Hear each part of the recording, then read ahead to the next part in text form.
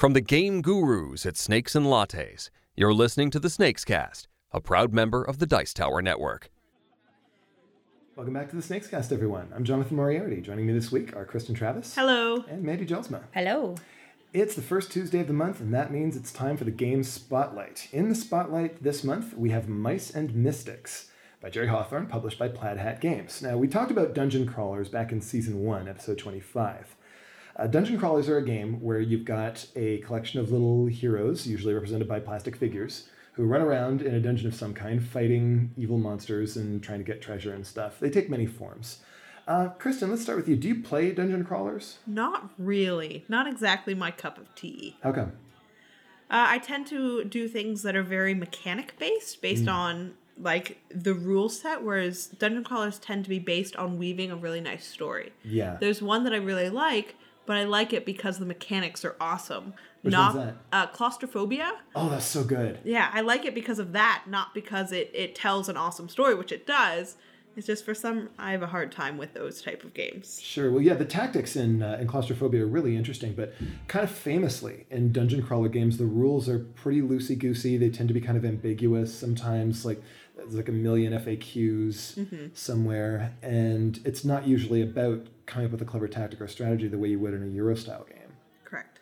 So, Mandy, you've played Mice and Mystics before. We played Mice and Mystics together, Yes, you and we I. have. It has been, I'm not sure if you all in the audience can hear the great big grin that Mandy and I have on our faces right now, but we're fans, full disclosure.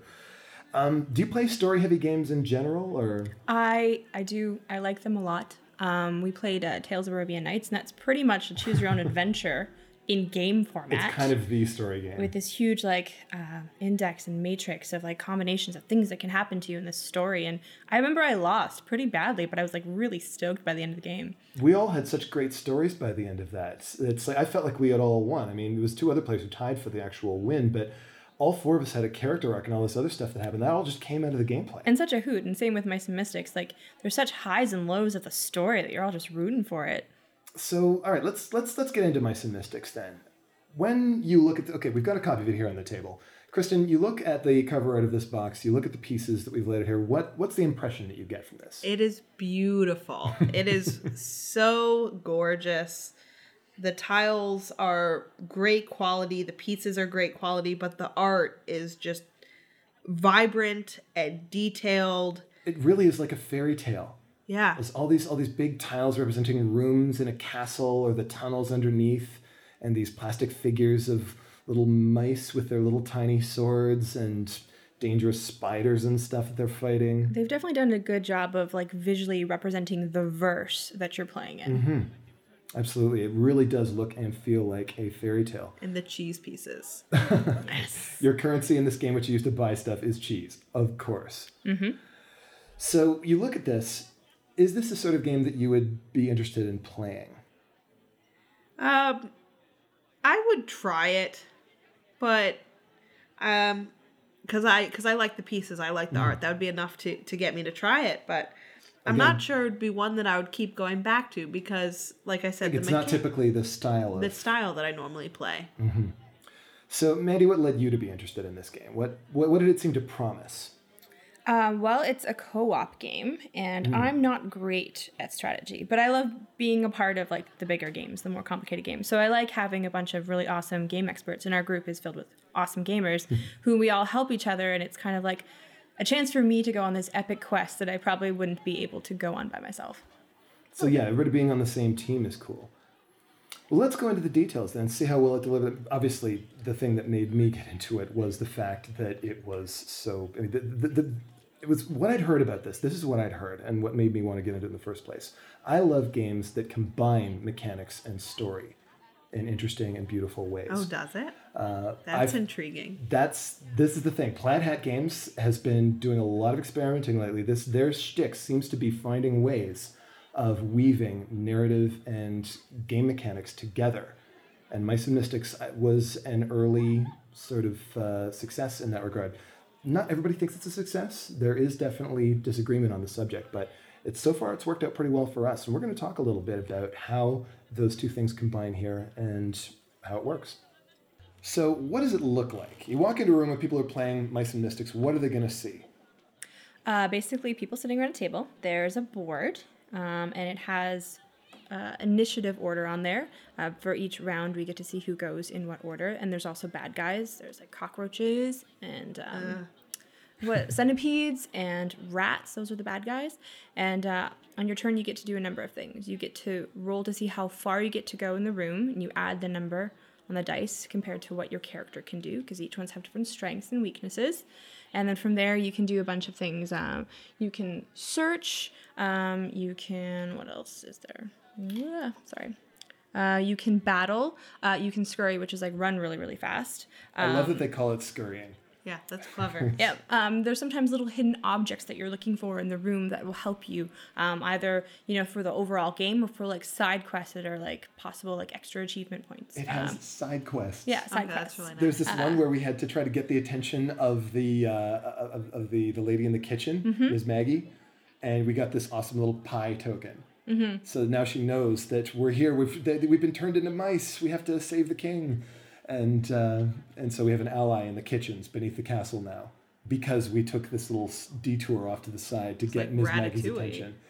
Yeah, a little bit like that. It kind of is, yeah, because we're all little mice. We're actually heroes who've been turned into mice, of course. Obviously. But yeah. Yeah, it looks like a fairly standard dungeon crawler, like you were saying. You move little things around. When you attack, you get a certain amount of attack points, and then the other person rolls to defend, and someone rolls for the bad guys. And if they get some points, then you get to kill them. And yeah, it's a nice combination of freedom to choose different actions and working as a team, and then you're at the mercy of the dice. Is it a very complicated game? No. Once you get the hang of it. I didn't think so either. It's I've seen a lot of these dungeon crawling type games like Descent or like the Dungeons & Dragons Adventure System games. This one is actually pretty simple. I would like that. As these things go. Yeah, something like Descent is really intimidating for me. Oh, yeah? Because I know that it has so many like specified rules for just various things, and you have to remember this and this and this and this. But only in this scenario, but in that scenario it's different, and there's just so many things and cards, and this one seems nice and simple, but still fulfilling. And mechanically, there's not all that much going on. I mean, did we really talk strategy all that much? We did some, right? A little bit, but not very much. It's mostly we sort of, like you said, we're kind of at the mercy of the dice, and there's not a huge amount of thinking or strategizing. I'm guessing that might sort of turn you off at being a fan of the strategy games. Yes and no. If it is simple enough, going along the story can be very nice. Like we mentioned Tales of Arabian Nights before, is literally just saying, I'm going to do this. And then you read what the book tells you. Yeah. And that's fun.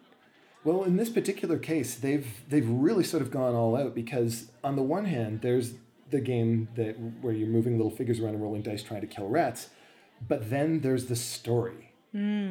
And that's really what it's about, right? Mm-hmm. The rule book is here. It's fairly thick because it's got a lot of stuff to cover. But the storybook is much bigger. That's 2 or 3 times the size. The opening story is so complex and so well written that my niece asked me for a bedtime story, and I told her the first opening chapter of Mice and Mystics as like a fairy tale, and she bought it and thought it was awesome. Wanted to know what happened next. I'm like, I don't know. We haven't gotten to that chapter yet. And you do this at the beginning of every time you sit down to play. You read a little page of this beautifully written story with these little rat characters, and the characters have wonderful personalities too. Like your character was Filch, right? Yeah. He's kind of like the Daryl Dixon of the Mice and Mystics world. So he's, the scamp. He, for defeating rats, he gets to take cheese from, this wheel that benefits the entire group. Oh, the Doom Wheel. Right, we Wheel. didn't mention this. You're under time pressure in this game too, not from a sand timer, but from the forces of evil that are trying to do bad things. And every time the bad guys roll cheese on the dice, you put cheese on this doom clock up here. When there's an entire cheese wheel there, something bad happens. The chapter marker moves one space closer to the end of the story. And if the story ends before you've accomplished what you're supposed to do, then you get the unhappy ending. Oh, tension. But if you accomplish it before then you get the happy ending. And they can go to the next chapter. So why do you like playing Filch? I like playing Filch because he's really versatile. Obviously, he helps with the Doom cheese. He actually steals cheese from Fate. Yep. And I've always been a fan of the mischievous underdog hero, kind of like the Captain Mal. He's morally ambiguous, but overall wants good to conquer over evil. The character I've been playing most of the time is the Tinker, Nez, who's the big, beefy mouse with a big hammer. And he's very strong. He has a special power called Thunder Squeak. Where he gets to hit a whole bunch of rats all around him. But the idea of a big, hilarious. burly mouse is kind of great. But we've got Tilda. She's the healer and the scholar. There's Lily. She's the archer who you rescue from a mouse trap in the game, and she joins your group. There's the old wizened sort of lore master, Maginos, who talks in a voice like this. And of course, when we're reading the story, he passes us the storybooks. We can all speak for our own characters. Totally. While reading the story. Have to do that. Yeah. Have to read them out in character. And even though the story isn't something you necessarily get to have a say in, you get these wonderful moments happening in the game. Like, remember the drain pipe? Yes. Where we had to pull each other out of this rushing water that was washing us all out of the castle? Mm-hmm. And we sort of had to help each other to pull out of this thing. And meanwhile, there's roaches attacking us from all directions. And then there's the mega bosses of each chapter. Oh, dear. There's not just, rats and cockroaches. There's also each chapter has, the mega boss. And it could be anything from, an evil crow to, Brody the cat. Brody's such a jerk. Oh, so there is a cat? Yes. I was wondering.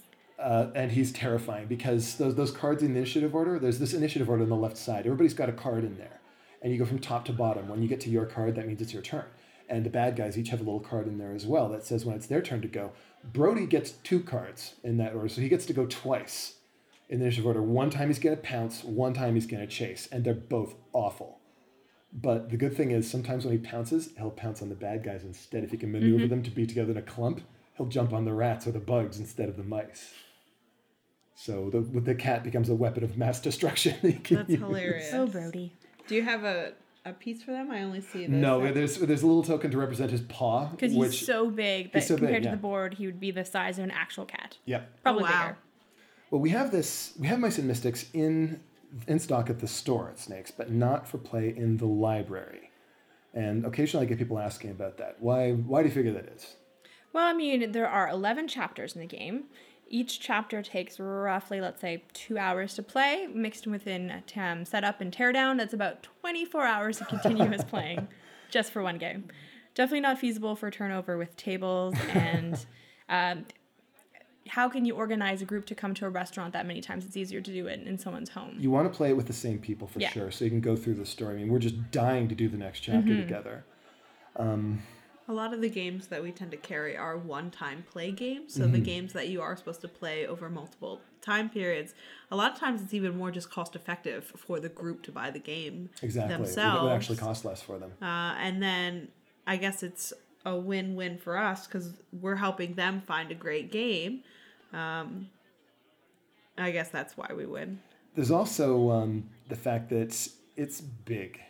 The box itself isn't huge, but there are a lot of tiles. Oh yeah, these tiles are really big. They're big, they're beautiful, but they do take up a lot of space. And if you want to play Mice and Mystics and also have a sandwich at the cafe, that's not I don't think even not including food or drinks, I don't think you would be able to fit these tiles on the table it would be at close. It'd have to be really tight, probably more than is really comfortable. So that's another thing. You need a decent sized table. The teach is, despite the fact that it's not that complicated, it takes a while to teach it. Mm-hmm.